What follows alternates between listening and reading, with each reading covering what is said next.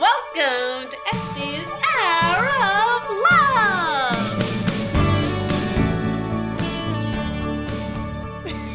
I just found out that Grace doesn't like that part of the intro and wishes I would do something different. But I honestly don't know how else to... It just comes out of me, Grace. I know, but it's so intimidating being on this end of it. Because there's hands flailing and there's a whole body movement. She, gets it from deep within her soul. But I don't know how else to do it. We're just going to keep doing it. All right, we are back. And guys, it has been a journey. What are we? We're over a year. Just about a year, yeah. Which we didn't necessarily intend to do, but I'm glad we did it because I feel a lot more clear about why It's been a good journey. Doing the podcast, yeah. So I have to say that we were so proud of the last episodes that we had ending season 4, but we really were coming to a point where we're really happy with what we're creating. We're just feeling like we're not explaining it very well of why we're doing the podcast and what the podcast truly is. So we've gone on a I would say a identity. We sort of had an identity crisis. We did have an identity crisis, and we tried to solve it with our creative strat brains from the ad world, and all that did was make us hate it. I know, it made us just put presentations together for no one. No, we were sending each other presentations. Anyway, so what we have come to feel very comfortable about around why we're doing the podcast is that actually the way that we see love and people's love lives is not when they met their partner or the first time they had sex or when they got married and it was the happiest day of their life. That's all a part of it, but actually the way that we see someone's love life is probably a few months before they're born to after they pass away, that their whole life is actually their love life and everything that happens in between. And that's why we can have people come on and talk to us about their experience with abortion or raising a child on their own, or why they're a process of writing down their personal experiences, because we know all of that actually is a part of their love life and their story of love, and that they learn from all these different experiences that we want to hear about. And that at the end of the day, it's because the more that we learn about love and how we love and the things that have happened in our lives to affect the way that we love or receive love, the more we understand that, the actual better lovers we can be to ourselves, to our relationships we have, to our community, to everything. And that's why we do this and why we love to do it. So did I say that right? I think you said it right. I mean, for us, that's the conversation you and I have had. Yes, many a times. But we've never really had that conversation outside of us and with the people that are listening and with the people that come on to share their stories. And so that's where it's kind of felt disjointed up until now. But I think just getting that out there and kind of setting up the expectations as to why we're on this journey and what it is we're looking for, which is every element of everybody's lives and how they all come into play into this idea of love. Yeah, so we're feeling very good about that, and that's how so nothing's actually really changing because we just feel more clear about why we're doing it. So to introduce our 40th episode guest, woohoo! We're having a party at our 50th episode. It's just taking us 5 years to get there. We really thought we'd get there a couple years ago. Yeah, but hey, no one rushes us. Nope. So it's Yadon Israel. He's an amazing writer, professor. He started Literary Swag, which is kind of making reading cool again. He's a bit like a man around town of Brooklyn. I met him because he was my professor for a creative writing personal essay class, and you will hear it, but he's kind of magical. So we really hope you enjoy it. I think the core things that just to keep in mind that we do talk about a book, literally it's called The Book About Love, and I think that's all you kind of need to know, right? Yeah, I think we talked about maybe referencing his article. Oh yeah, he's featured in the New York Times. They do a little write-up about him, so if you're intrigued, that might give you a bit more context. And then if you Google him, there's many of his writings available online, which I highly recommend because you'll really be able to connect all the dots together.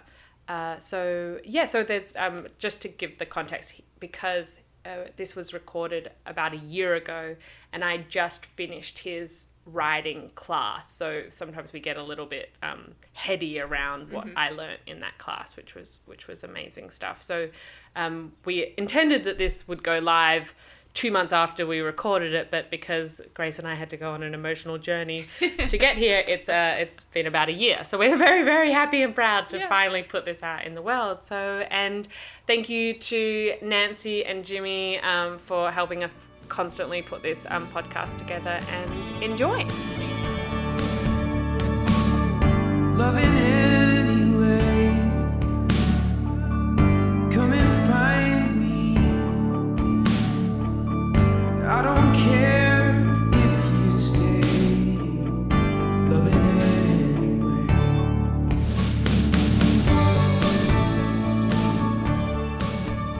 I've been reading this book. It's literally called A Book About Love. Right. That's gone through the ringer. But it talks about this guy in the 16th century, Montaigne. Oh yeah, the guy wrote essays. Yeah. Yeah. And he sort of talked about he fell in love with a man. They were together for a while, Right. and the man was older and he passed away. Mm. And this guy who wrote this book, Jonah, sort of said that he wrote a lot about the memory of that relationship in Right. these essays, and that he believes it was like the start of the personal essay. Oh yeah, he is credited with that. That's like He's the guy. He's like, the guy. He's the guy. But what I loved about it, that it was born out of a relation, like it had developed from a love, a relationship, an understanding of kind of the relationship and stuff like that. So I was thinking about you, and that your personal essays is, well, I'm always going to think it's your thing, because that's what you were my professor for that.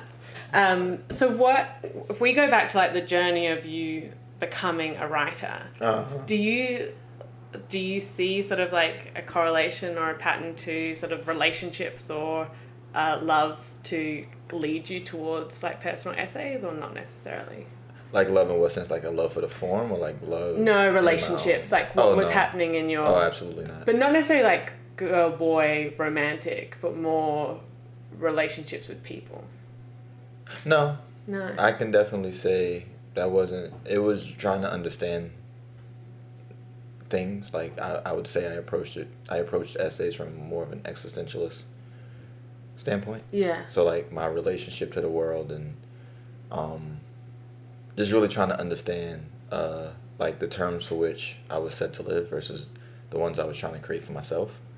So it wasn't really relationships. Like, that was what, like, I was like what I ended up articulating more and more about existing was my relationships with other people, but my relationship with other people wasn't what I was immediately trying to figure out. Yeah. No, that makes a lot of sense. So, yeah, that wasn't, I'm even now, like, it really is, like, I think that the reason why they're personal essays is because they're about your relationship with yourself. And I don't think, what I can say is that so much of my understanding of myself was internalized through externalized factors, being like the way my mother thought of me, the way the world thought of me, like not being quote unquote a statistic. Like, so it was those things. I was more trying, what led me into writing was resisting narratives that had already been sort of written for me, and I was trying to write against them. Yeah. So I've been reading up on you. Okay. Like big time. That's good. That's a good thing to do. So your relationship with your mum, right, is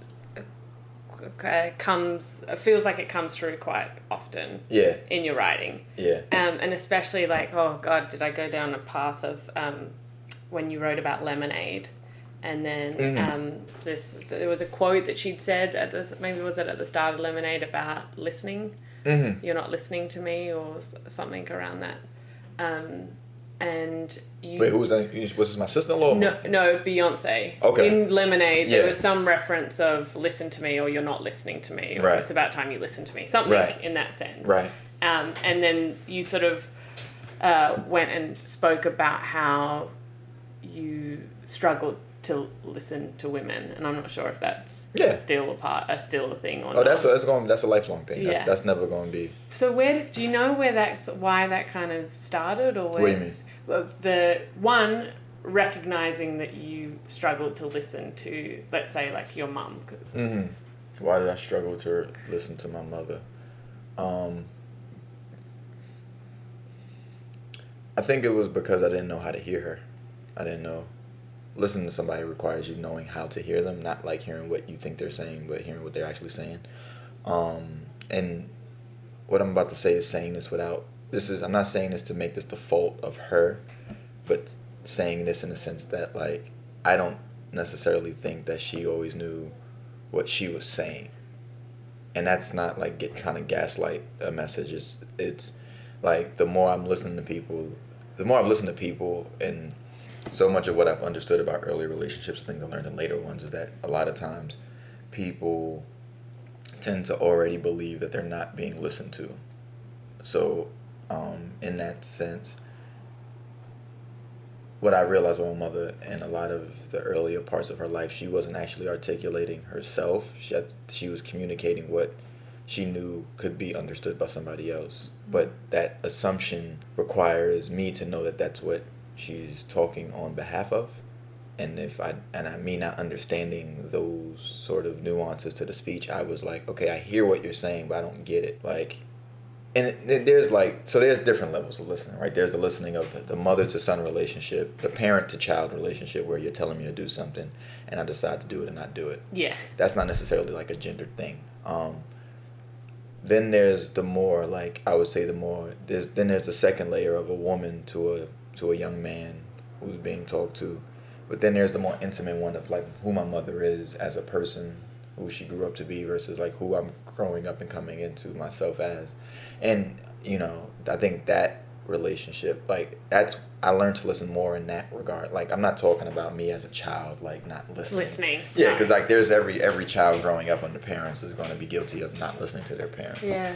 But trying to hear what they're trying to get to and, like, learn, like, hearing them insofar as hearing, I think, sort of the anxieties and the ambitions and the hopes that are often what set the rules and the foundation of your child, like the way in which you're being raised into motion. Like, I didn't know what was motivating a lot of what she was telling me.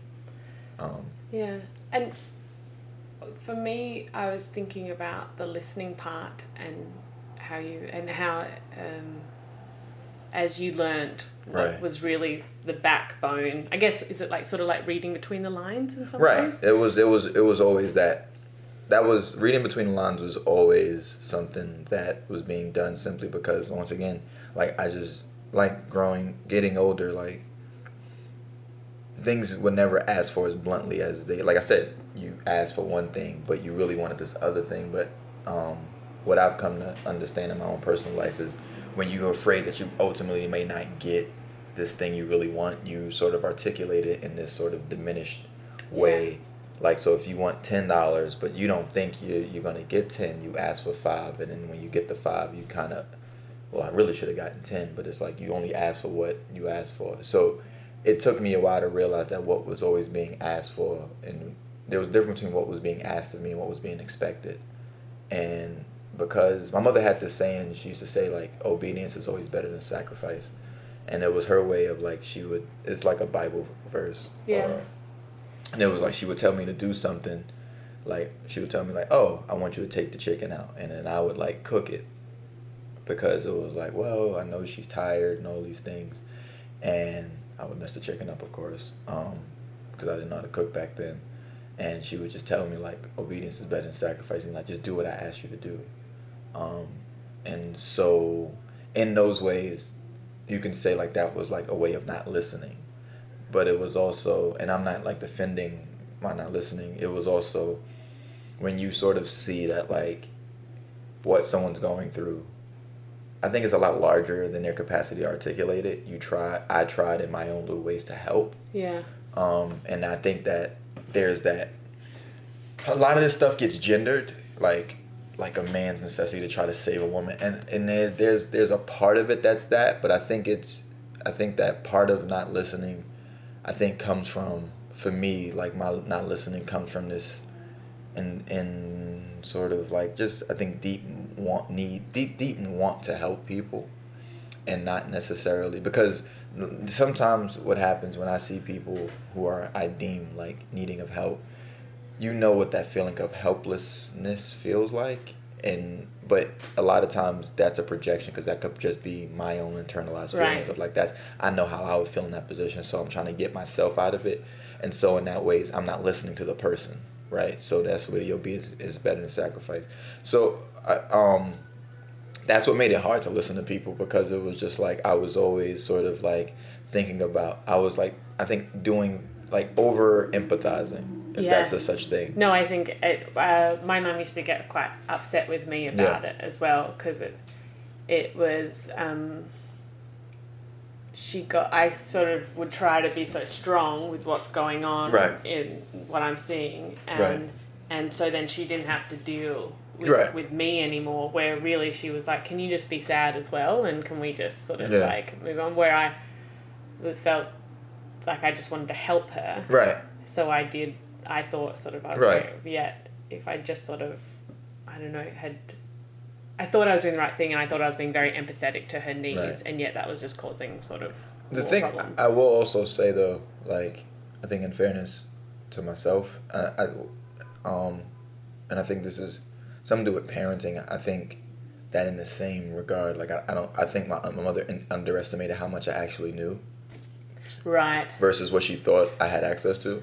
Yeah. So it's like that I grew up, and you probably grew up under the same, like, sort of contention that like a child is to be seen, not heard, sort of stay in a child's place. So when my mother would talk about what's going on in her life, whether it be on the phone and those things, and I would hear this stuff, and it's like, there's no way I'm gonna hear this and then like act like nothing is wrong, or see these private moments that you don't think I'm seeing, and like sort of listen, because it's like, so there's this thing where listening becomes splintered, right? It becomes this thing where you're like, there's the direct thing you're supposed to listen to, which is your parent, but there's this private listening that you're doing that sometimes parents aren't necessarily aware of, that like, oh no, I actually know what you really want.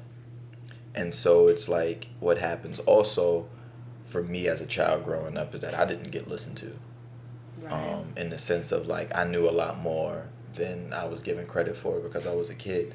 And so I think there's a way in which my not being listened to caused like a sort of lashing out of like, I'm just not going to listen to you. Right. I'm just going to start ignoring you. Yeah, you're not listening to me. Because you're not listening to me. Yeah. And it's like, and basically what it was is like, I see a lot of what's going on, and at least I feel I can help. And the fact that like my solutions aren't even going to be considered in this, and even though I'm directly affected by what's affecting you, because it's also like parents do the same thing of like thinking, oh, like I can brave this for the both of us, and it's like, you have no idea how I'm internalizing the situation that you think you've protected me from. It's like, no, I still see and am experiencing these things in my own way, and we can't have that conversation. And then there was like not that many opportunities to have those conversations openly, so it was just like, all right, so I'm not gonna listen to you. So it's just like, you just like, I just kind of in a sense turned my ears off. Like I listened to when I wanted to. Yeah. Do you have like a specific time that's coming to mind when you're talking about this? No, I think like, so I had this spree where I was just stealing. Like I would just take people's games and stuff like that. And my mother was like, I was taking her through it with the, like, I used to lie a lot, like pathologically just lie, like just make up lies on the spot. And the thing I would say that what lying taught me, it taught me how to get people to listen. Yeah. And what it taught me was that like people hear what they want to. But when I told people the truth, they didn't want to hear that. But when I told people what, like, so like I would go to my mother one day and I'm like, oh Mom, what did I tell her? Like at the end of 6th grade, I told her I was going to the smartest class in the 7th grade. And I knew that's because that's the stuff that she already knew to be true and what she wanted to believe about me. So these are things that she would retain. But then there were things that I felt that were important to me that like kind of got forgotten about. And I kind of just didn't like that feeling of just like, once again, being ignored, not being seen, not being heard. So I would just tell people what they wanted to hear. And in that way, I was always being listened to, up until, of course, the inevitable thing of what happens with lies is when they get exposed as lies. Yeah. Then you're not being lied to. I mean, you're not being listened to. But then even in that sense, it was still a relief because it was like, well, I lied to you. So like, even if you decide to ignore me, you're not really ignoring me. You're ignoring like a projection, a fake thing that I put out there. Yeah. So it's a projection of you. Like that's what lying taught me. Lying taught me the truth about other people. Oh, it taught me what people believe already. Yeah, I've been catching myself doing white lies, and Okay. I say white What's lie. a white? Yeah. Well, I guess I was raised that a white lie was like it's not necessarily going to harm anyone, but it like harms me when I do it. But like say at work the other day, someone came up to me and said something about work was like, I'm not sure that this makes any sense. Right. So can you go see whoever did it and try and make sense of it, because Right. I was the one that's going to have to present it. Right. But I took it way out of order. I was like, it's not good. So I started to try and like rework it. And he came back and he's like, hang on, all I wanted you to do was just go see the person that's Yeah. He goes, did you do that? And I went, yes, but they were in a meeting. And they weren't. I never went there. Like I didn't, so it was like this, I don't want you to judge me. Right. I don't, I'm going to tell you something that ultimately is going to make me seem less smart or intelligent or anything. So what for you even puts you in that position where you feel like you need to tell in that particular position, like when what sets that into motion? Well, I would say it's because I've already decided I'm not smart enough for this job.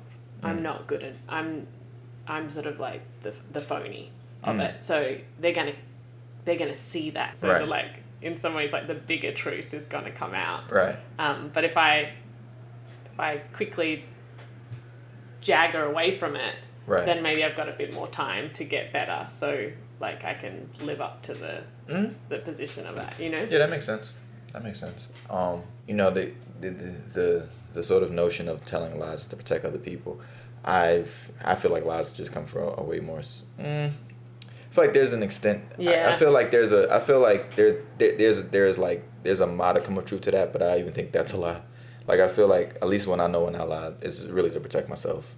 Yeah. And it's really to like postpone a confrontation that I don't want to have. Yeah, and it's really with myself. Like I got to come into terms with something I'm not yet necessarily wanting to come in terms with, and so like writing is for me that ability to come to terms once again, like come to terms with those definitions that, because you're born, I'm born, like everyone's born into a world that's already determined for them. Like you're poor before you even learn what that means to have money. Right. You're like. You're white or you're black before you even know what skin color means. You're a boy, you're a girl before you even know what you just have all these things assigned to you, and if they don't feel true to you, no wonder there's a lot of people who feel like imposters, because it's like before I even got to learn who I was already told. Yeah. Everything was determined for me, and so if I do something that feels natural to me, I'm being told how I'm going against this whole. Oh, you're going against your birthright. And it's like, well, I don't necessarily know if this is something I wanted. Well, that's what I find fascinating so much about as I learn about relationships and how we love. And I've been going in this deep hole around the attachment theory of how you were raised and just how much, I want to say the word power, but I don't know if it's correct. Influence maybe our parents have on the rest of how we have relationships in the future. And the way that we were raised and the way that we were loved and the relationships we saw in front of us, and if we felt special or if we felt this or can supposedly be the founding of then how we have relationships later and how we become a lover as well as a parent and I don't know, it's such a big part of then our whole future is based on your dad and your mum. Right. Like he left when you were around 10. Around 10. Yeah, he left when I was 10. Yeah. Did you see was there a point where that was a nice relationship? Yeah, I mean, I think in a lot of ways I was vindicated from a lot of the fairy tale / What does vindicated mean? Vindicated, like freed. Oh. Like liberated, like let loose, so not this idea that people were not independent agents of whatever they were. Right. Because I never understood my parents as my parents. They were always like my mother, my father. Like I always understood them. Even when they were together, they were separate units. Even when they were together, it's like they were just two different people. So I always understood that a relationship was not something that people kind of like lost each other. They lost themselves into, like the way our like media and love stories would try to portray, like you become this like this synchronous one and you're inseparable. It's like, no, there's two people who choose to be together, and that's what I saw. And one of the reasons why I believe my father left is because it got to a place where like he didn't want to be with her anymore. And like also he, as a person, as a human being, he has every right to like decide not to want to be in a relationship he doesn't want to be anymore. And by the time he left, I was actually good. I was happy that they left. I mean, they split. Yeah. Because the sort of notion of staying together for the children is like, I think that's selfish, because it's also like no one's consulting. Seldom is the child consulted in that decision to stay together for the child. But I think, once again, that's to me, I feel like that's a lot of parents tell themselves to not do the thing that they know that's ultimately right for everyone, which is healthier. And that image, like you want to portray the image of a togetherness, of a wholeness, as opposed to like what the world and what people are is fragmented and fractured. And there's a way in which fragments and fractures doesn't always, to me, insinuate this sort of brokenness. Mm-hmm. I think it actually allows it creates an opportunity for people to sooner find what is supposed to complement, which is not to say, like I said, it's not to absorb and lose yourself into somebody else. It's to just find someone who complements you better. I think my parents did their best to work well together, but I didn't naturally see my parents complementing one another. Yeah. Like they were too much of the same type of person. I mean, they were strong-willed. And it's not saying that someone has to be submissive, someone has to be. No. It's none of those things that, like, none of the gender things that like dominate conversations. It was like they were just two rams, and it wasn't like if rams don't see each other and go, let's talk about this. Yeah. They line up and they keep headbutting till somebody goes down. And when you have that type of relationship and you're getting older and then there's kids involved, that type of thing that happens between two people, it becomes dangerous, like, just very honestly. Because my mother's somebody who doesn't back down from somebody, no matter how big they are or whatever. My father's somebody who takes that as a challenge to exert his force. And so, like, it created a lot of situations that, like, now that I understand it for what it was like, oh, that was never going to work out. And I think that child part of me that would like, oh, I just want my parents together, like that left a long time ago, because it's like, who would that be for? Yeah. Like, that would be for everybody else besides who's actually dealing with the realism of what this relationship is about, which is like they don't belong together. So for me, like, there were happy moments all the time. Like, my father told jokes, my mother like would make jokes sometimes, and it was like there was a lot of happy moments. But the one thing I do lament was that I don't think they had equally the language to understand that them not being together meant that he could not be involved.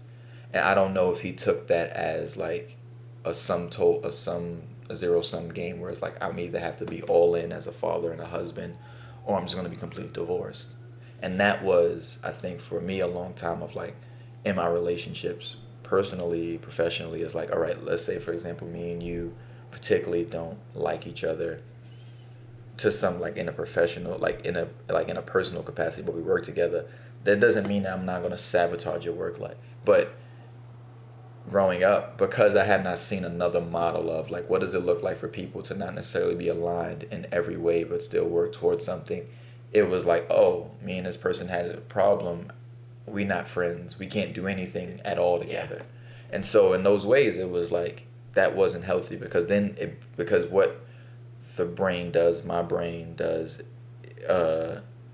it moves 2 steps quicker than that one move of saying you're not going to create that situation for yourself. What I started doing was cutting myself off from opportunities for that first thing that happened.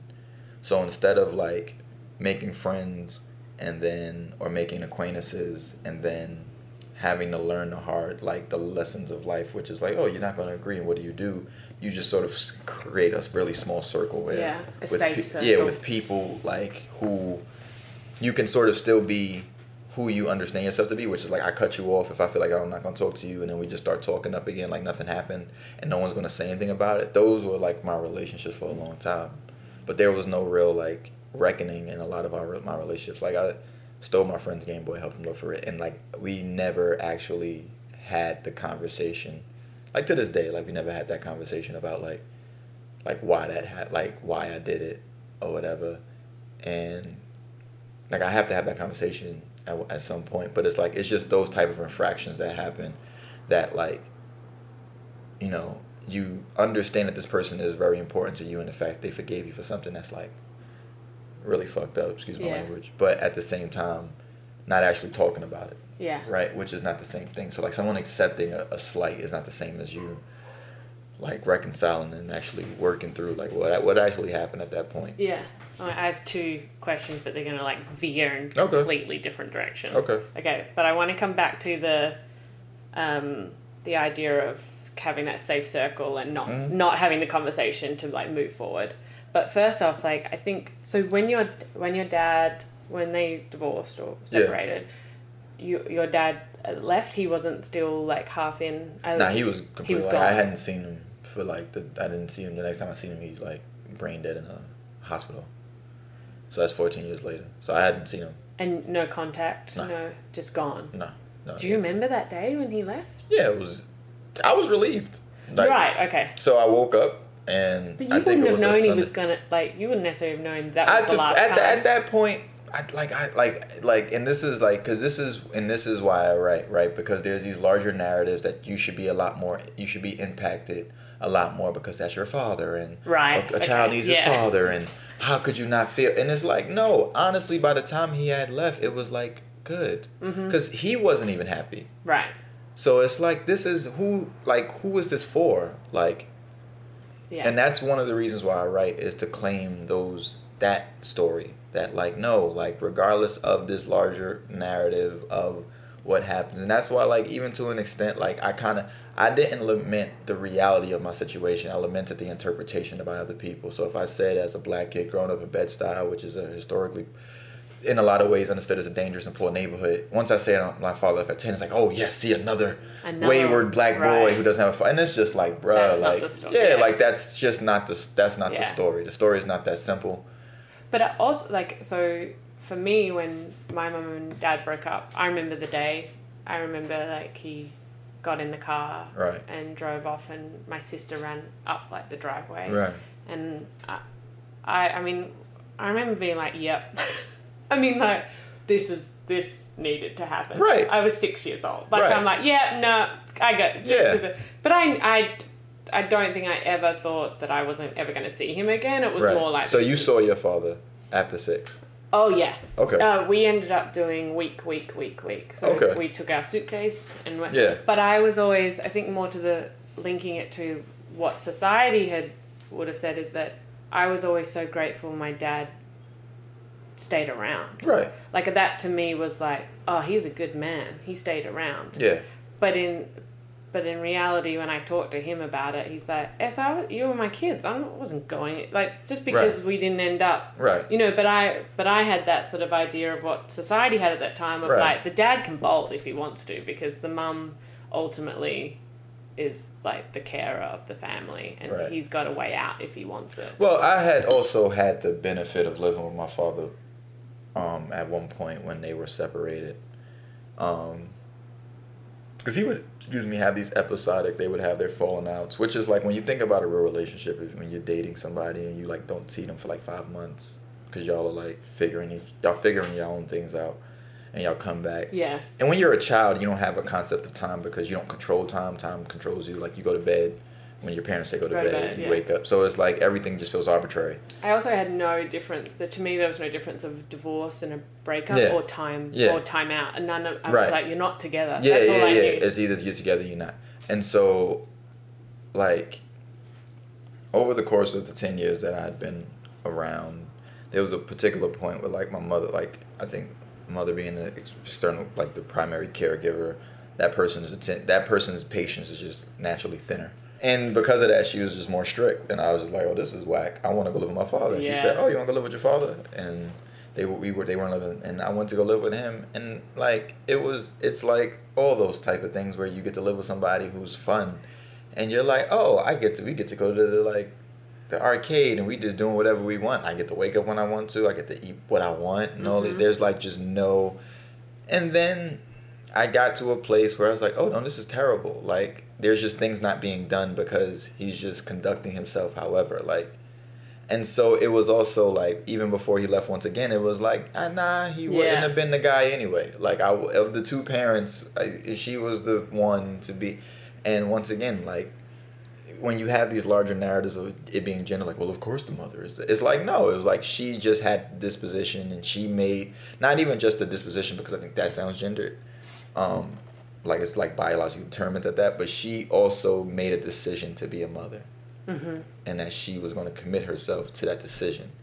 My father, I think, like people who tell themselves stories in the like Joan Didion way in order to live, he had in a lot of ways liked the idea of being a father. Yeah. Like he liked the way it made him feel to know he had kids in the world that took after him, that he had created. He liked the feeling of, because I would watch him when he told people, I was his son and he had daughters, like he liked that, but the real day-to-day trudging along with what it meant, that he was not too concerned with. And even at a young age, right, and this is what I speak to, like, maybe I would have been able to come to this language sooner if I was able to articulate what I saw of situations, but being a child, you don't get to do that. No. So it just stays sort of packed back and like in the back of your mind, and then as a self-defense mechanism, you just bury it so you don't have to keep, because the more you think about it, the more you want to talk about it with people, and then you realize sometimes you're not in a position to be listened to. Right. And so, like I said, once again, writing becomes like, in writing, I don't have to worry about like a response. Like when I write something, there's no paper, somebody shooting up through the paper. That didn't happen, or this is not true, or that's what it's like. No, I get to just say it the way I need to say it, the way I understand it. So when does that come in? When do you start writing? There's like several answers to that question. There's like writing in that sense, and like the sense of confronting and being able to speak my truth. That comes in honestly. I guess it's like bringing you, because you use the gesture of like. You pushing it back, and then like it was really when I was in junior high school, college, and I wrote my senior thesis. Because even when I was like going to Pace University for my undergrad, like. What were you studying there? English. Oh, so there was always a love for that. Yeah, no. I mean, it was like, I've always described writing as the thing that came the hardest thing to do that came easiest to me. Like, writing was the easier thing than anything I ever done. Like, it came easier than anything I had to do. Because it was just something that I could do, but it was hard because what I wanted to do with it was not something that came easy. So, like, the task of writing, I can write. Because I'm very, like, adept with language in a lot of ways. Writing to get the truth out, that's the hard part. So it's like, if you ask me to like give you copy about this campaign, that's 15 minutes. I could give you like a snazzy little like catchphrase. Oh my God, did you spend a weekend? No, I didn't take the weekend and think about that. That's easy.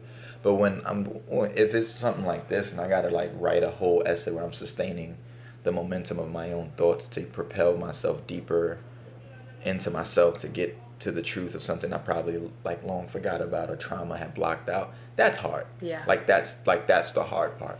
So like writing as its own thing is not hard for me. Writing so that something real comes out, that's the skill.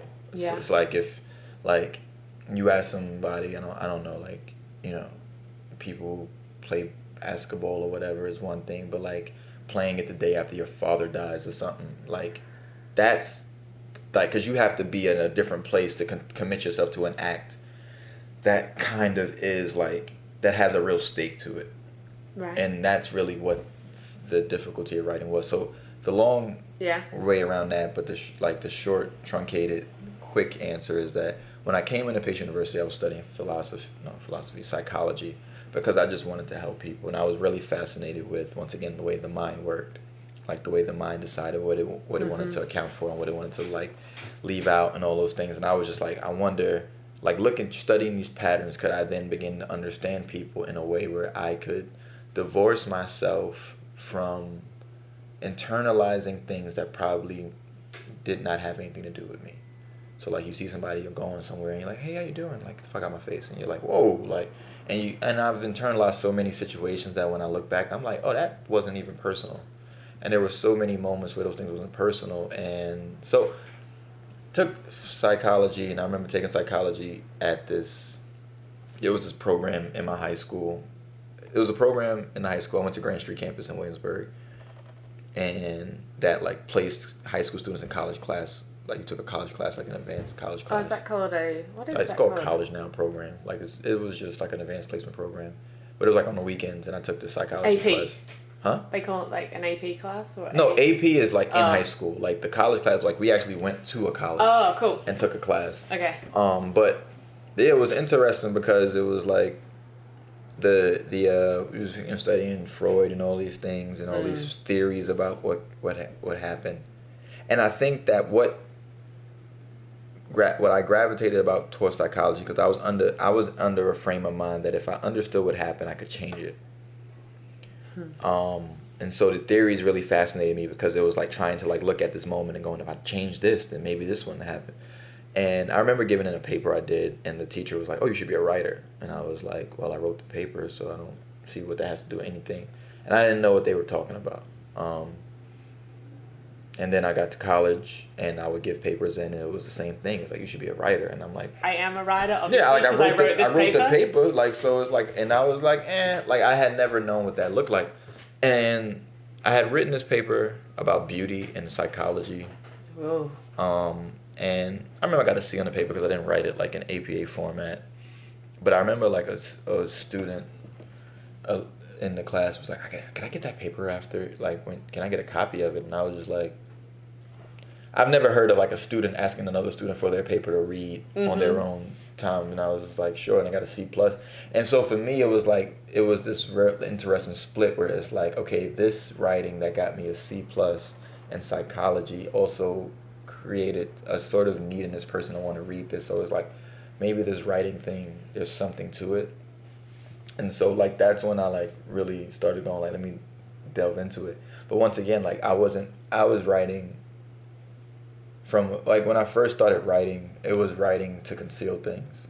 So it was like sort of quoting a lot of people, right? Like coming in with my experience under the pretense that someone already validated what I was about to say. So it was safe. Okay. In a sense, it was like, well, if you don't need to believe me. James Baldwin said this, yeah. So it's like, oh, this is true. And then like I think I became a real writer when I became less concerned with if you think I'm telling the truth or lying. Yeah. I wasn't concerned with like how people read what I was writing. What concerned me was if you understood it. And was that just time, or was it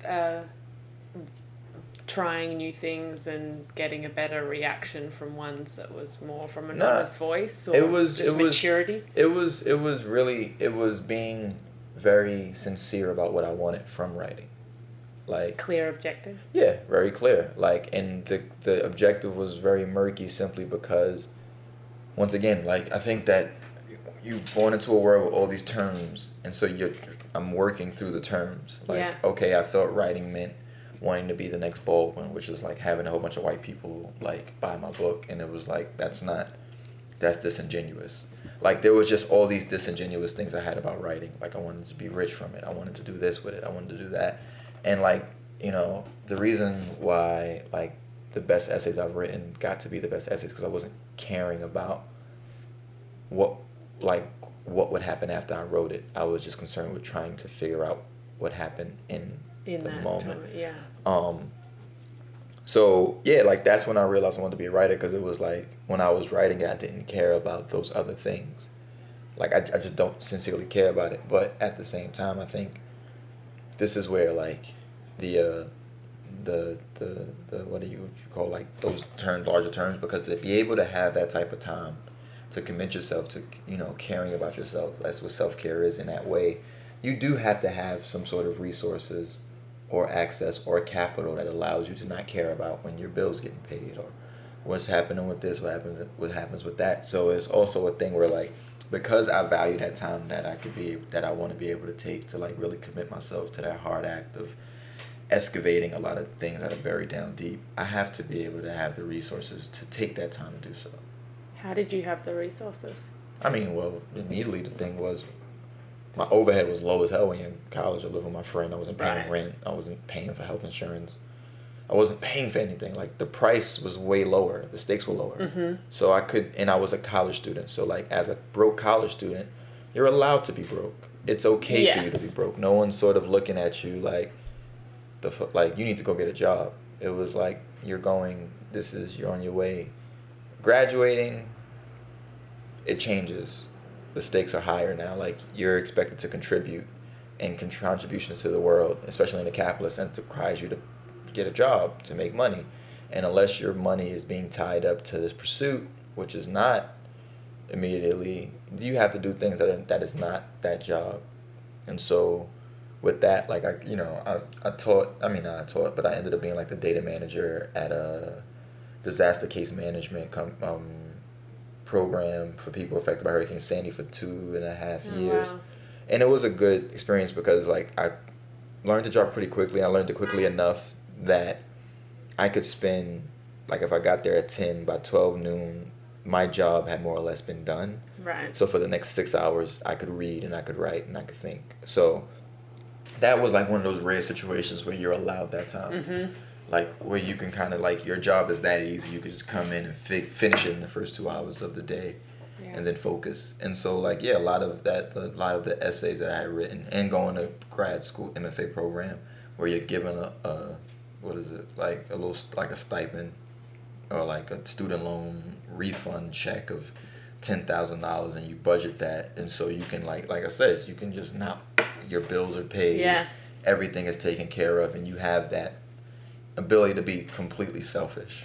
Well, you also, like, what I miss about it is, in some ways, you've got nothing to lose. You've got no client or, Yeah. you're not dealing with anyone's money necessarily. Right. So I miss that bit of studying design, of just literally designing and Right. creating whatever I want. Right. And turning the brief into whatever I want, because the professor's just going to like something different most of Right. the time. Right. Where now you're dealing with, well, I am dealing with someone's, a company's business objectives and Right. which sometimes can limit. Right. Yeah. But I do think, though, that sort of external, there's this healthiness about it, because it's also that thing where, like, and I'll speak for myself as a writer and as an artist, that selfishness can get, like, I don't know, like, it can get violent in the sense that, like, you now feel like it only belongs to you.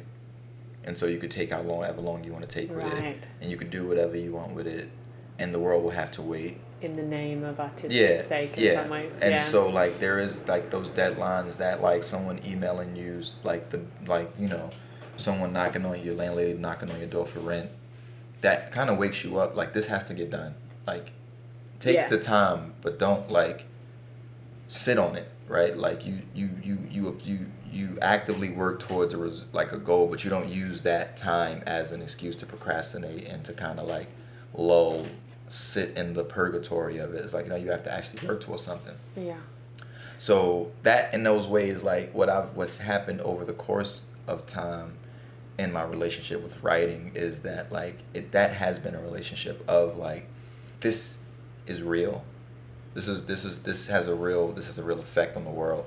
And so, like, in a lot of ways, I've been able to, like, get rid of or eradicate those external forces that get me to a place where I'm sort of like this one person, but now reorganize this world around, like, what I want to prioritize my time with and towards. And so, like, once again, it's like that objective is like, when I'm going in to write, I'm not just writing. I'm like, no, I'm trying to figure out something particular, because I only have a finite amount of time to dedicate towards myself. Right. To be able to do this thing. And that's, I always think about this scene in the Michael Fassbender version of the Steve Jobs movie. Yeah. And there's a scene where, like, I don't know if you've seen that movie. I have. I've seen that movie, but there's A few times. the way the movie plays out. Aaron for Sorkin. people- Yeah, like for the way the people who may be listening, it's like they did the movie pretty brilliantly, but like they centered it around all these different like product release drops. The launches, But behind the scenes, they're showing like how his like life is always falling apart, like right before, which is not right before. Like these are the things he's neglecting, at the expense of being this guy that like the world knows is this forward thinking man. Like he's so aggressive in his personal and familial relationships, and there was that scene where like Steve Wozniak was played by Seth Rogen, says like you can be a genius and a nice person. They're not like, he said they're not binary. Mm-hmm. And that really stuck to me because there's definitely like this older generational belief that like everything for the art, like the single-mindedness, I'm going to be really good at art, but I'm going to be a terrible father or a terrible mother, I'm going to be a terrible husband or a terrible lover or a terrible friend. And that's just not a life I'm interested in living, like the one where like I'm only good on paper. Right, like where like somebody only really loves you when they're interacting with what you created for them, but not like if I go and talk to your kids or to your family and they're like that, everything that's on paper is probably something he wants to do, but I've never seen it. And so it's like I wanted my writing to be something that when you closed the book, this was still who I was. Right. So that's to me what's changed about my writing. And so writing this, because the stakes have gotten higher, I'm a lot more considerate and thoughtful about what I put on paper. Because of the fact that I know it has a tangible effect on the work, like on the and on the people I'm writing about, because those people I'm describing are real, they're not characters. Well, and which is what you feel when you're reading it. Yeah. And so there was this, I'm going to pull it up. So I was reading the article about you in the New York Times about like your Sunday. Yeah. And it said, I think it was that article, and it was talking about, you were just saying like your favorite drink. Right. And you called it, where is it? You said, it's elegance intersecting with accessibility. I think it was like your gin and juice. I don't even remember what it was. Oh, the Marduce. Yeah, but that reminded me more was like that's how I think I see your writing, is elegance with accessibility. Okay. Mainly because I think sometimes with writers that people have really loved, I read the first paragraph and I don't even know what it's such big words that I have to get out the dictionary and keep reading it, and it's lost sort of meaning for me. But I think what I gain from reading yours is your desire to understand people and their actions, and your sort of what you're learning from it as well. Right. And so you were my professor in a personal essay class, and you ended up being the group of 8 women. I actually got another group. Really? All women? 10 women now. Oh, but you're a pro now. I know. I'm not as like, it's all women. Like, yeah. But I think what I've noticed a lot with your writing is though, like the one that you talk about with your sister and your sister's relationship with her husband, and just your sort of trying to understand her behavior and what's actually going on. Right. And then the same with there was a moment where you're talking about your brother and his wife. Right. And how she says, you think you know me, but you only know what I tell you. Right. Right. But then also in this class, you would come in and sort of talk about you got sent a dick pic. Yeah. And you were like, what? It was like the first time, and you sort of opened it up to the class, to the women of like, does this happen? And like, what is? No, I knew. No, you knew that. Sorry, you knew that it happened, but you were like, in some ways, what it felt like you kind of put yourself in a woman's shoes of like, what this sort of feels like, and why would someone think? It's just like it's like being on the receiving end of it. It's just like it changes. It does definitely give you it gave me a different like, okay, where is this coming from? Like, because it's if like you hear people losing their homes, it's like it's still an abstract loss. It's like, oh, I know people lose their homes, but then you lose yours. You're like, oh shit, like I said, the stakes are raised, right? Like, which is to say that there are stakes now. Yeah. like loss is something that you understand. It's not like I said, it's not an abstract idea. Like, and so then we're writing these essays, these personal essays, Right. 8 women, and it is like, it's personal stuff and intimate, and like I kept thinking about you, and you're getting and this is like, I guess, like reading anyone's writing, you're getting an internal look into the way they think and what they care about and what's Right. going on in their lives. Like, have you seen, like, has there been some like big takeaways that you're that has affected maybe like your relationships with women going forward, or the way that maybe you understand women's behavior? I know this is super broad, but no, because this is actually a good thing. I was talking this actually to my girlfriend. I like realized, and it was towards the end of our workshop together where I had drew, and it's I wish fantastic. we Can we set this up a little bit? yeah, let's set it up. Yeah, You set it so up. we did an 8-week course, personal essays, and a lot of the times it came up of, in some ways, like, what's the difference of a plot and a narrative, and why do you need it? And especially because what was like funky is we're doing like personal essays, not necessarily like short stories, you know, as well. So that automatically gets sort of like, what's the difference? And then, but on the final, and like you'd spoke about this a lot over the, and it would sort of click and sort of wouldn't. And then finally on our last day, it was like lightning bolts went off, and we finally understood like what the difference is. But like, so yeah, now you can. So basically, like I for people like who are listening, like the whole plot was like the who, what, where, and when.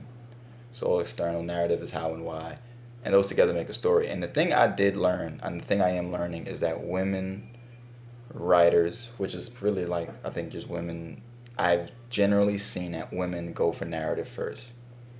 That women tell you that what's important to a woman is that you know how they feel and what they think before you know what it is, what they feel about and what they think about. So this is, sorry, I don't mean to cut you off, just to help, but like, in some ways the way that I've looked at it is the plot is the actual, in some ways, moments. The physical moments. world that like, so who, what, like I said, the who, what, where, when, and where. So times that, like, if say we're talking about, you're talking about your first kiss. Yeah. Maybe it started with so like you said, my first kiss was in like kindergarten in the cubby room. I'm telling you, like from a narrative standpoint, I'm like, I really loved the way so-and-so's lips felt in the back of, like, I really loved the way so-and-so's lips felt. I just felt like we were going to get married after that point. Like, when we would have kids, and we would, and these kids would go on to college, and you're like, wait, who's so-and-so? Where did this happen? When did this happen?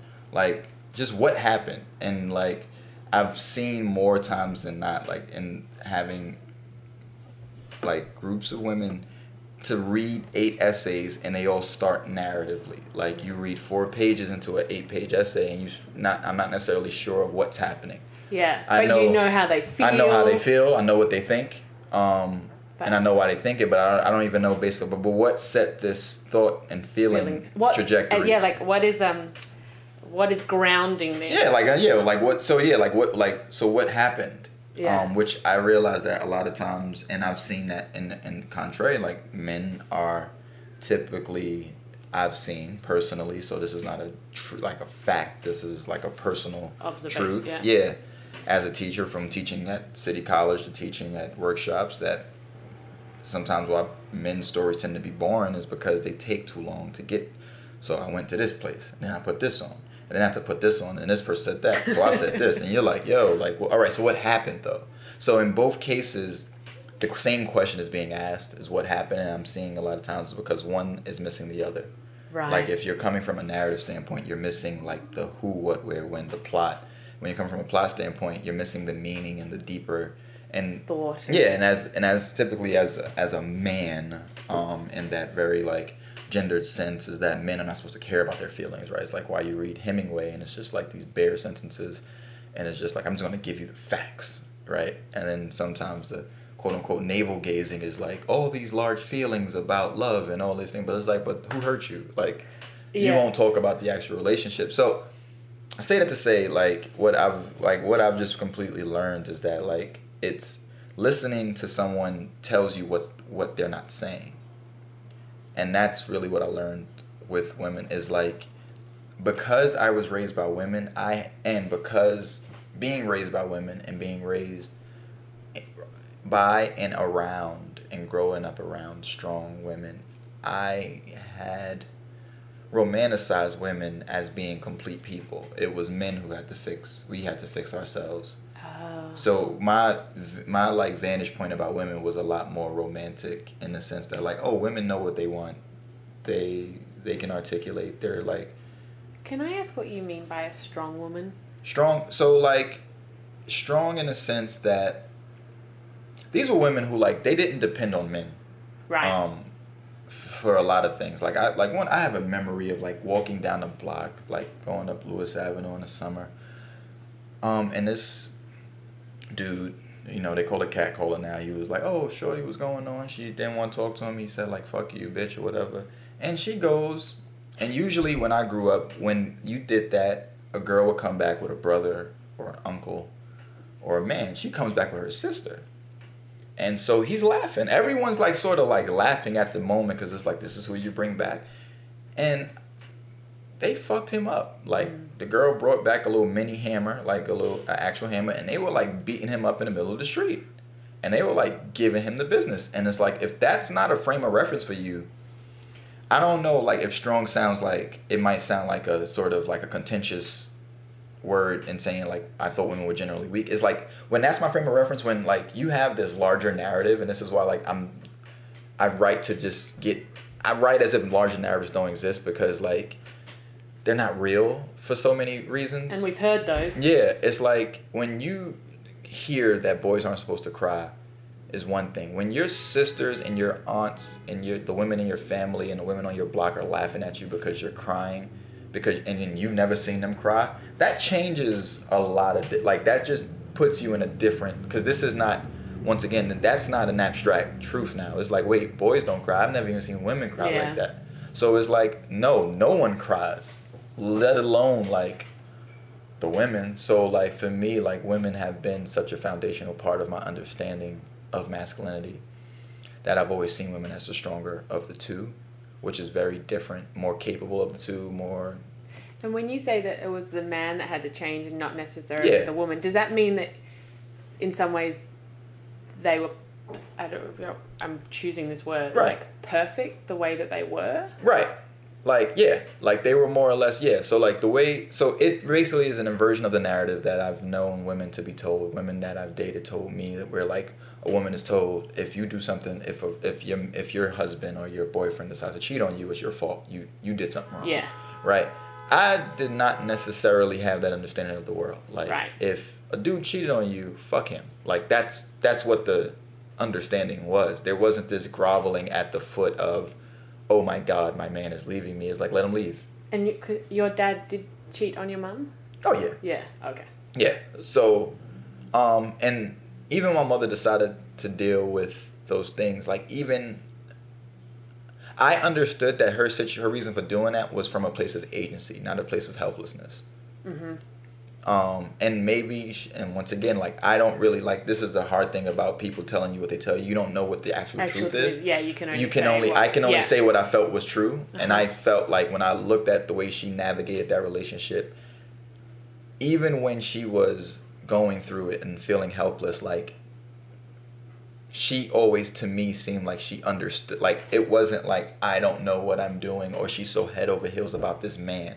Like, I literally had never seen that. Like, if I seen it, I did not recognize a thing of, like, a woman being, like, at the mercy of a man. Mm-hmm. So it was a very foreign concept to me. Like, personally. Yeah. So when even I seen it in movies, I would just laugh at the girls because it was just like, what? Like, girls do that? Like, what? Like, that wasn't the way. Like, that's just not the love language I'm used to. It's not anything that I see and I recognize as being true to what I've lived and what I've seen. So in those ways, the question of, like, oh, like, a lot of my maturation is seeing women as people, and what that means is like seeing women as capable of failing. Because the women in my life didn't fail. Right. To me, like they never failed. And if they failed, it was because some man did something. It was a man that did something. So you, like if my sister, for example, she has like kids, like the essay I tell a story about, like if her husband, like I tell that story and it's sympathetic, not like to her. It's not like, oh, she was a bad wife or it was like, no, like this dude tried to control her in a language or whatever. So like that's been a lot of my read of it. The maturation of seeing like in what ways are women flawed like people, because they are people, that took a while for me to kick in. Did that, I mean, my assumption would be that when you started to have relationships with women, you started to realize that. Mm-mm. No? Mm-mm. Because I wasn't dealing with Right. them, because I wasn't dealing with myself. For me to really come to the conclusion that like women are people would mean that like I would have seen myself in a healthier light than, for example, like it's Right. my job to like impress women. Like the same way it's not healthy for women to think in a relationship it's their job to be liked by a man that they're not even sure how they feel about. If you're not dealing with the person in front of you, it's not healthy. Right. Immediately. Like if you're using this person to disprove the past or disprove a statistic or to make, it's like once you're dealing with a person besides, and you're not dealing with them and you're dealing with them as some sort of project or experiment, it's not going to be a healthy relationship. And so my relations weren't healthy because they were always these sort of like ways of fixing or compensating for something else. So what changed? Me? Like, really? Like, because I know I attribute, and I told this to you, Essie, in that class about reading Hilton Hall's The Women and reading that book about this gay black man who doesn't realize to the day his mother dies, he doesn't know who his mother is as a person. Like, I could have read that book and that couldn't have changed. Like, Right. You have to be ready to I have to actually say, I'm going to do this thing. Right? You could show me, for example, like a bunch of things and I'd be like, oh, that's messed up. But I didn't need, like, it was like seeing that and going, like, I had already been, one of the reasons why I sought that book out, because I had already been looking for something that was missing. I just didn't have what it was. So when I read this book about this dude whose mother, he doesn't know who his mother is today, she dies, like, and know who she is, not as his mother, but as a woman. But part of the reason why he didn't know her is because his whole life, she had not known him, and he had never just told her that he was a gay man, because his mother, being from the West Indies, his mothers and his sisters had always seen him as another sister, which was denying his truth, because I'm a boy and I like men and I'm a man, so that makes me gay. And because I didn't want to disappoint any of you, it was just best that we just act like we didn't know each other. Yeah. Right? So I'm going to be your sister, you're going to be my sisters, I'm going to be another girl, but I'm not a girl. And so, like, although, like, what's interesting about most books is that although, like, a lot of the revelations come in the beginning, what often sets the revelation what sets the beginning off is what comes in the end. And what comes in the end is he sort of realized that, like, I never told my mother I was gay. She died without her knowing who I was. So, of course, I didn't know who she was. Right. Because I never opened up. And that was tragic. Like, that's really where the lesson came. It's like, oh, I'm not being honest with myself. So, of course, it's easy to lie to any girl. Like, it's easy to lie to somebody else when you're already lying to yourself. Like, it's like everyone else is just they're like a casualty of circumstance now. Like, if I already believe my lie, like, what I'm gonna tell you? I'm gonna tell you the truth. I'm not telling you the truth. I don't tell myself. I don't even. Yeah. I don't even acknowledge the truth. Yeah. So it's like once that was like, oh, I got to do this for me. Like, I genuinely, when I read that book, I genuinely was interested in my sister's story. It wasn't like I feel now like I have to know. It was like, no, I want to know now. Like, I was genuinely curious. And what I also see, and I'll take the heat for this, I'll get dragged on Twitter, but I also see that because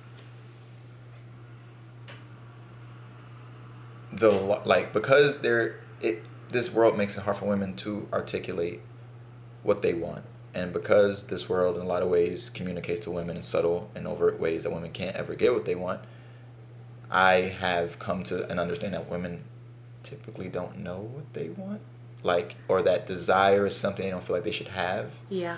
So it's like, or deserve. Yeah. So it's like I'm in a relationship, and woman will exert like this thing that, like, so a lot of my arguments with my girlfriend now are really about like, she's like, I'll like exhibit a behavior she doesn't like, and she's like, I need you not to do that, and I'm like, all right, so how would you want me to be? And I'm not asking to placate I want to understand, okay, because what I'm doing, I'm working away from a behavior. So if the thing I'm working away from is a thing that's still not good, I need to know where you need me to be. And her way of addressing that is, I just need you not to do the thing you're doing. Yeah. And it's like, that's not helping me. This sort of ties back to reading between the lines Right. with your mum, right? Right. As well, of like, you're saying me to do something, Right. in the end, that's not. Right. Like what you're The asking actual me to piece. do, and what you're asking me to do is actually not it's not what you're, the fear of not getting what you want. But I think it's because if you've never been allowed to think about what you want, if Yeah. you've never been allowed to prioritize your wants and your needs over other people, and not even over other people, because I think that's one of the reasons why women are generally fearful or anxious around thinking about what they want, because they think that someone has to miss out because they want something. It just keeps women from actually thinking about what they want. So it's like one of those, it's like a joke, and it's like jokes are like they have their truths to them, like those jokes that like when you ask a woman what she wants to eat and she's like, I don't know, and it's Yeah. like it's 45 minutes, we still don't know. It's just that fear of like coming into the the recognition of like you've never been given this sort of ability to like actually pick something. And that really is like where like the relationship between me and her is like me trying to convey in a lot of ways that like, yo, listen, like at this point I am not the person standing in front of your ability to get what you want. Like you haven't even expressed what it is you want clearly. Not for me. Like this is your responsibility to yourself. Yeah. Like whether or not you get it, that's a whole other thing. You're not responsible. You can't even be responsible for whether you're going to get it or not if you can't even articulate honestly what it is, the thing you want. Yeah. And that's the thing I also see in like a lot of women's writing that are still working through that, is like this fear of admitting that, you know, like women are ambitious, that there are things you want independent of men, of family, of the narrative of like, no, you're only supposed to want this in relationship to someone else. Right. But if you say, I want to be an executive, and the first thing they go, well, what about your well, are you going to get married? And it's like, why is that the thing? Why is that a response to like something I want? But didn't you even find that sort of in the class of when you sort of said, what is this story actually about? Right. What is... One of my fears was like things being heard as not something I was asking. Yeah. Like me not telling you don't know what you want, but me sincerely asking, what is it that you want? So there was a lot of times in the class where like, you know, where I would bring something up and I would see the room kind of like begin to start like picking up the pitch, like what is he pitchfork? Is he about to do what we think he's going to do? And I'm like, I know what you think you're hearing. I'm not saying that. Yeah. And I know a lot of y'all are reacting to situations that's not in this classroom. I'm not saying that either. I'm actually asking you to think actively towards something that you've never been actively able to do. So it's the difference between, I'm not asking you to think away, like get away from something. I'm actually, what are you moving towards? Yeah. And that was like, and that uncomfortability, few people can deal with. I think that's why like relationships tend to not, like people don't stay together. And I don't mean it like, oh, like marriages and stuff like that. Because even like some people stay together by necessity, like they didn't know how to be apart. I'm talking about like relationships where it's like, your relationship with yourself is the reason why, like, I mean, for a long time, I get it. Like, there was this show, it's called The Carmichael Show, that was, like, got canceled. But, or didn't get renewed or whatever. But there's a scene where, like, Gerard Carmichael's parents, this old black Southern couple, and they were like, how do y'all stay together? Like, you don't leave. Right. And they were like, what do you mean? And it was like, you just don't leave. Like you work, you do everything but leave. Like that's not an option for you. And I realized that like the ability to kind of discard women who I cared about in all these ways, it's an externalization of how I feel about myself. Like I feel I'm also easily discarded, which is why I do it first, because It's like the moment that you identify me as like not valuable, that's what you're going to do to me, so I'm going to do it to you first. Yeah, so I'm going to protect myself. So I can retain the value that I feel like I have. Yeah. But then when I came to a point where I'm like, no, people are not interchangeable or replaceable. Then it's like I make a decision like, all right, I'm going to decide to be with you. Mm-hmm. Because I want to work this out. I want to understand what this is. And the only time now I'm willing to leave is when I see that the person who I'm with isn't committed to that same journey. That's when a relationship can no longer move forward. Yeah. But the whole thing about, oh, well, like, we had an argument, and coming back to the whole, like, I don't know what to do in this uncomfortable moment, Mm-hmm. we can't be together. Yeah. Like, not knowing how to work through that, because, like I said, that hasn't been a model for me. It was like you kind of came back to the thing and you act like it never happened, or you talked around it, but you never talked through it, which is like, why do you do this thing? And it always drums up on something very deep-seated and like, very, like, just very, like I said, the deep stuff that people, like, trauma often blocks out, like the things you don't want to think about.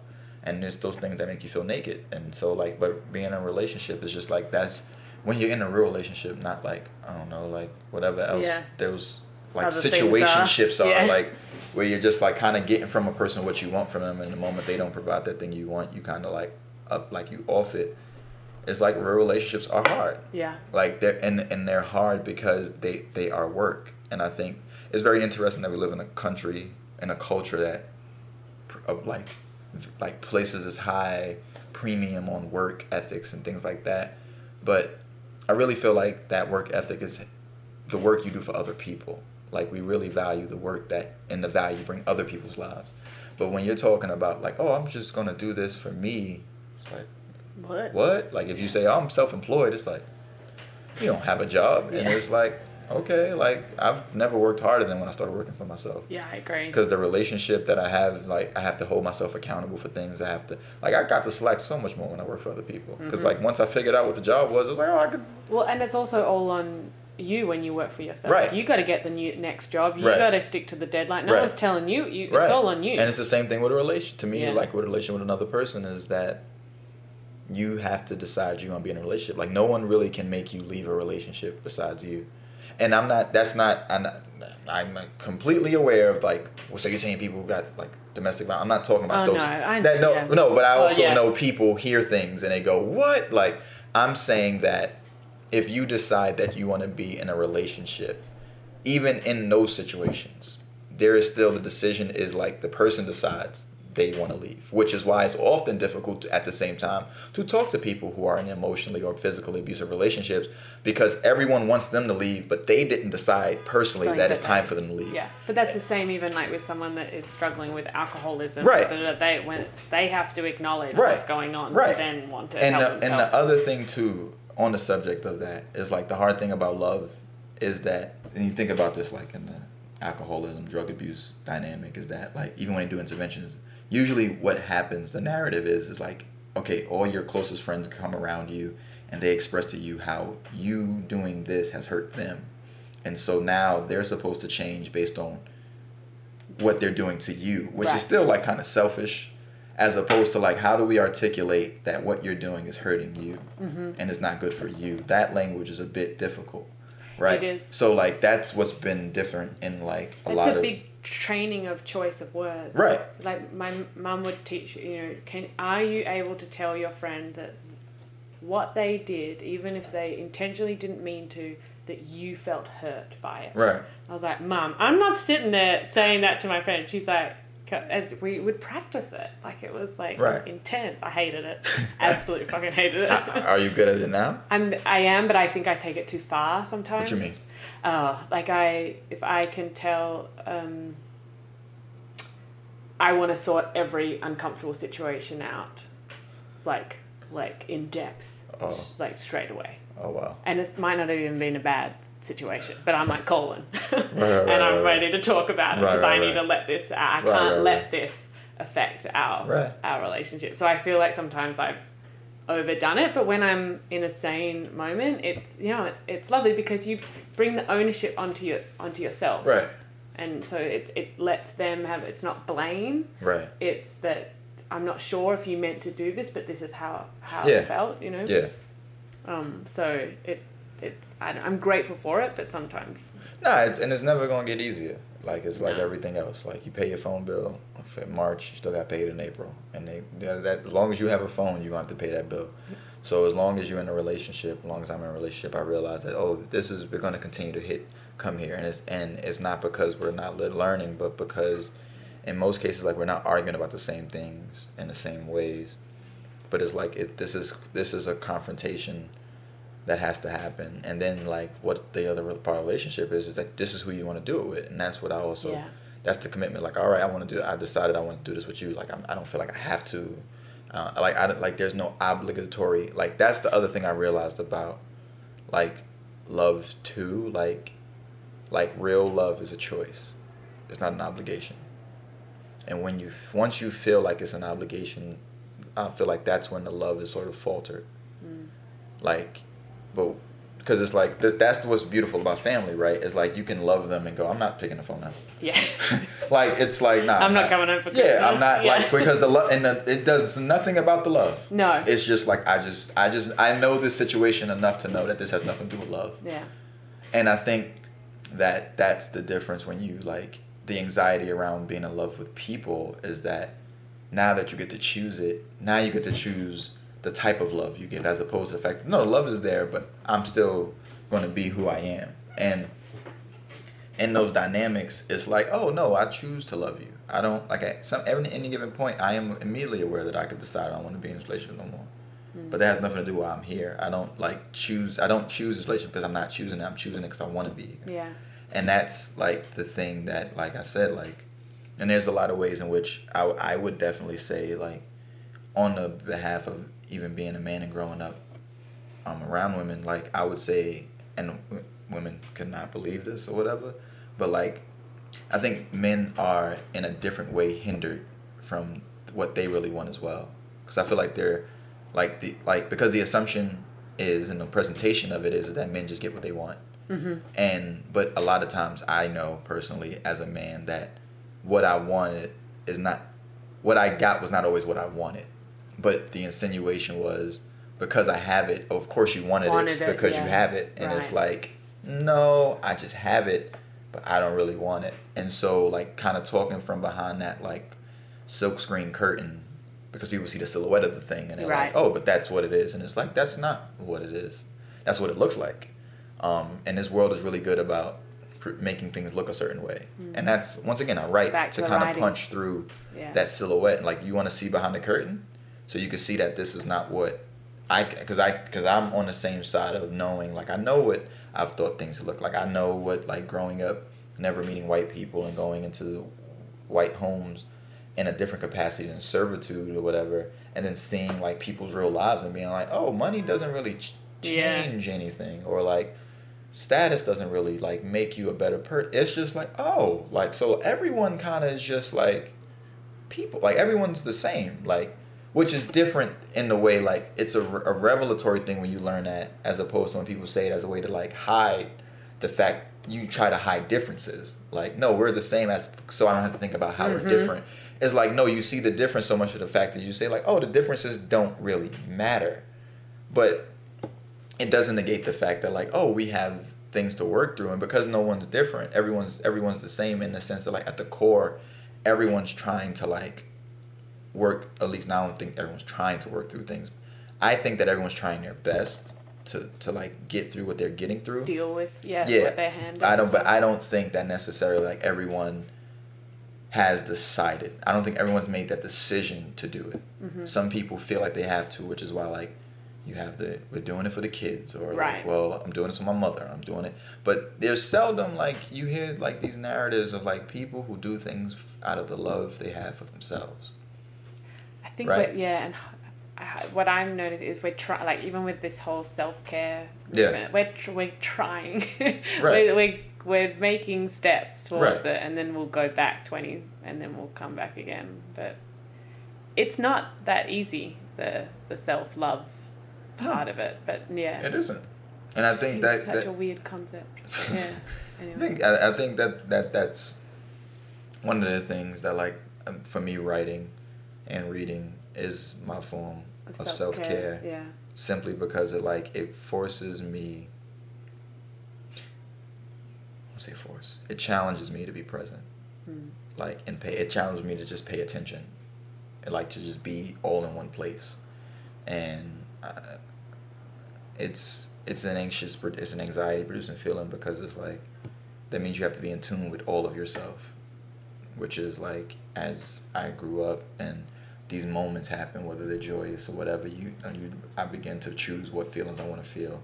And so when something happens I don't want to feel, it's like, no, I'm turning that off. Yeah. And so then I've noticed that if I'm watching a movie and it hits a particular point where I feel like I'm about to crack a joke, right? Because I don't like being in that moment of that vulnerable moment where I might cry. So I'm I'll say some funny shit, because it just kind of shrugs that. So even in that moment, I'm not fully present.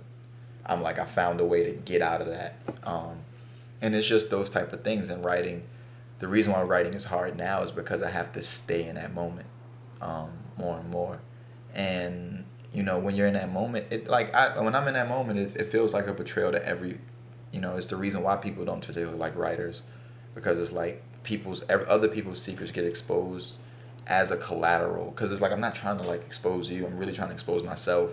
But once again, people's readings of things are so selfish. They go, oh, you're betraying. When I wrote that essay, one of the things I had heard was you're you portrayed a black man in a bad light, and it was okay, that wasn't my at intent. All it's not even that wasn't my intent. That's not what I'm doing, right? Which is why I talk to y'all in class about knowing what your writing is about, because when people give up these charges, you're not sitting there well, that wasn't my intention. It's no, that's your internalized reading of it. Because if you read that situation and you saw it as me bashing black men, that must mean that you already believe something about that to be true. Right. Because that's not where I was coming from. That's actually, that essay is probably one of the most compassionate reads I've ever had of other black men in my life. Yeah, I don't know what they're talking about. Yeah. I mean, no, but I know what they're talking. That's the difference. It's I know where they're coming from. I know where they're coming from, but it's that's not where I'm coming from. And because I know where I came from with it, and I can literally point to everything in the essay and go, this is what informed this passage and that passage. What you're taking, and this is where I think art and capitalism have this own love-hate relationship, is that there's that capitalist conversation of the customer is always right. And so as an artist, if I want to sell, it's my job to empower the audience to feel whatever they're seeing is valid. Right. My person, and then on the other side, you have this artist thing where it's no, I don't care about what you see. It's all about what I put there. And for me, there's a median where it's this is what I put there. This is what you saw. How do we have that conversation? Yeah. Because both perspectives are valuable. So it's if you want to have the conversation about it, we can talk. Yeah. I'm not about to sit here and let you tell me that something that I didn't write is there. Yeah. But I'm also not going to tell you that what you did, what you see, or felt, it wasn't real. They're both valid, and so it's let's have the conversation. Yeah. And that's all I'm really about. And that also is a healthy relationship, right? It's no matter what dynamic it is, it's when you're meeting an opposing view, even when it's in yourself, do you have the conversation or do you deny it? Do you ignore the conversation? Do you act like the person's voice isn't valid enough to have the conversation? Well, I have an MFA. I know what I'm doing. You just bought the book.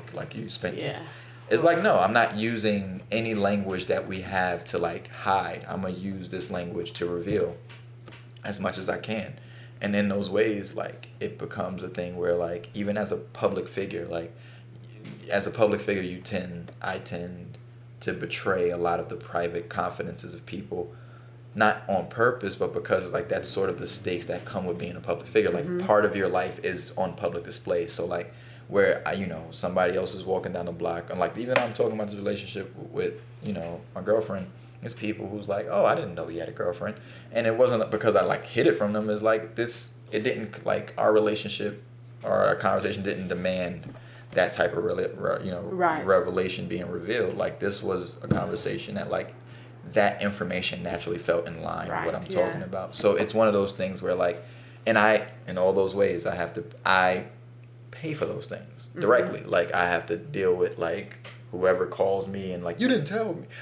So people thinking they know more about you than they do, and they realize in this very intimate moment that's very public with everybody, oh, I didn't know that I found out on a podcast, something that you didn't tell me in private, and it's like, well, I don't owe you the information. Like, and that's another thing that, like, once again, it's that fear of loss that fear of loss has kept me personally from, like, claiming things that actually belong to me. Yeah. So it's like, I'm afraid of how this person looks at me, so I'm going to give them something that I don't really want them to have, because I want to have them. And it's like, but if my relationship with this person is measured by what I give them that I don't want to give them, then how genuine is that relationship? I agree, but also, like, to sort of like wrap this up a bit as well, is that what you said earlier about even going into psychology and stuff, is that you wanted to help people. Yeah. And I think that is what happens, is you may have to disclose some information sometimes, right, and reveal something, yeah, for in some ways, which is going to do a lot greater right, good for people to read, yeah, instead of then sort of just keeping everyone happy, right, by not, like, doing any yeah. of it. So the last thing I want to say, and you could tie this clip, like, but I'm reading this biography on Robin Williams by Dave Isikoff, who's brilliant.